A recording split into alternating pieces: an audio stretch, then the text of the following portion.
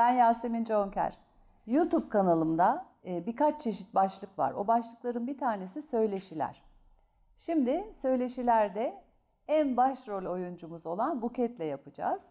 Onun hazırladığı soruları ben bilmiyorum. Kendisinden rica ettim. Bilmeyeyim dedim. Kayıt esnasında duyayım. O anda, çünkü o anın enerjisi, o anın doğrusu, cevap vereyim. Artık neyse falımıza ne çıkarsa bahtımıza şeklinde başlıyoruz. Buyurunuz Buket'ciğim. Merhabalar. Merhaba. Benim bugün hazırladığım sorulardan aslında benim en çok ilgimi çeken geçmişe takılıp kalma konusuydu. Seninle sohbetlerimizde de hep bunlara değinirdik. İnsanlar çok fazla geçmişe takılıp kalıyorlar. Bundan nasıl kurtuluruz? Senin yöntemine göre de sormak istiyorum aslında bu soruyu. Şimdi bundan kurtulayım ben diye şimdi benim çalışmalarımda devamlı, sen de onu biliyorsun, göz kapatılıyor. O göz böyle açıkken, çünkü her yeri tarar eder, onun rengi, onun dokusu, onun derinliği derken aklımıza bir sürü yani bilgileri tarar ve işi o, çünkü göz açıkken beynimizin işi o.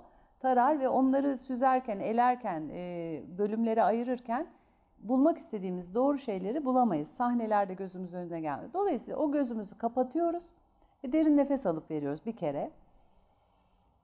Ve o gün yaşadığımız bir olaydan, ben bunu niye yaşadım, niye buna sıkıldım, niye üzüldüm, niye kızdım diye sorarak belki geçmişten bir hikaye gelebilir önümüze. Yani geçmiş çocuklukta bir yaşadığımız, ne bileyim, annemle kavga etmişim, babamla kavga etmişim, öyle bir sahne gelebilir. Yoksa ben geçmişi temizleyeyim, geçmişe takılmayayım, dur bakayım geçmiş. Çok büyük bir soru bu. Yani bilgisayara sanki ne var ne yok demişsin gibi.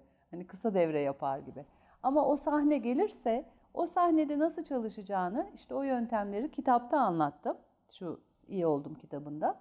Çünkü geçmiş geldiği zaman gözünün önüne, çünkü her şey kayıtlı, zaten hafızamızda kayıtlı.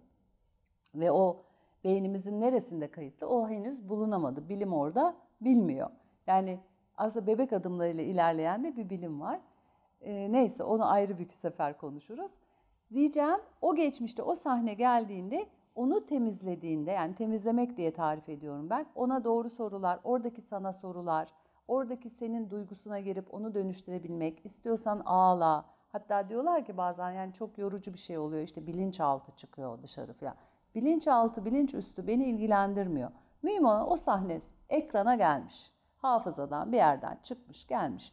Demek ki o temizlenmek istiyor. Onu temizlediğin zaman yavaş yavaş takılmalar bitiyor. Çünkü o takılmalar bir anda takılmadık ki, yıllar boyunca sürdü. Onun için bir miktar, yani aylar boyunca temizlenecek. Teşekkür ederim. Rica ederim.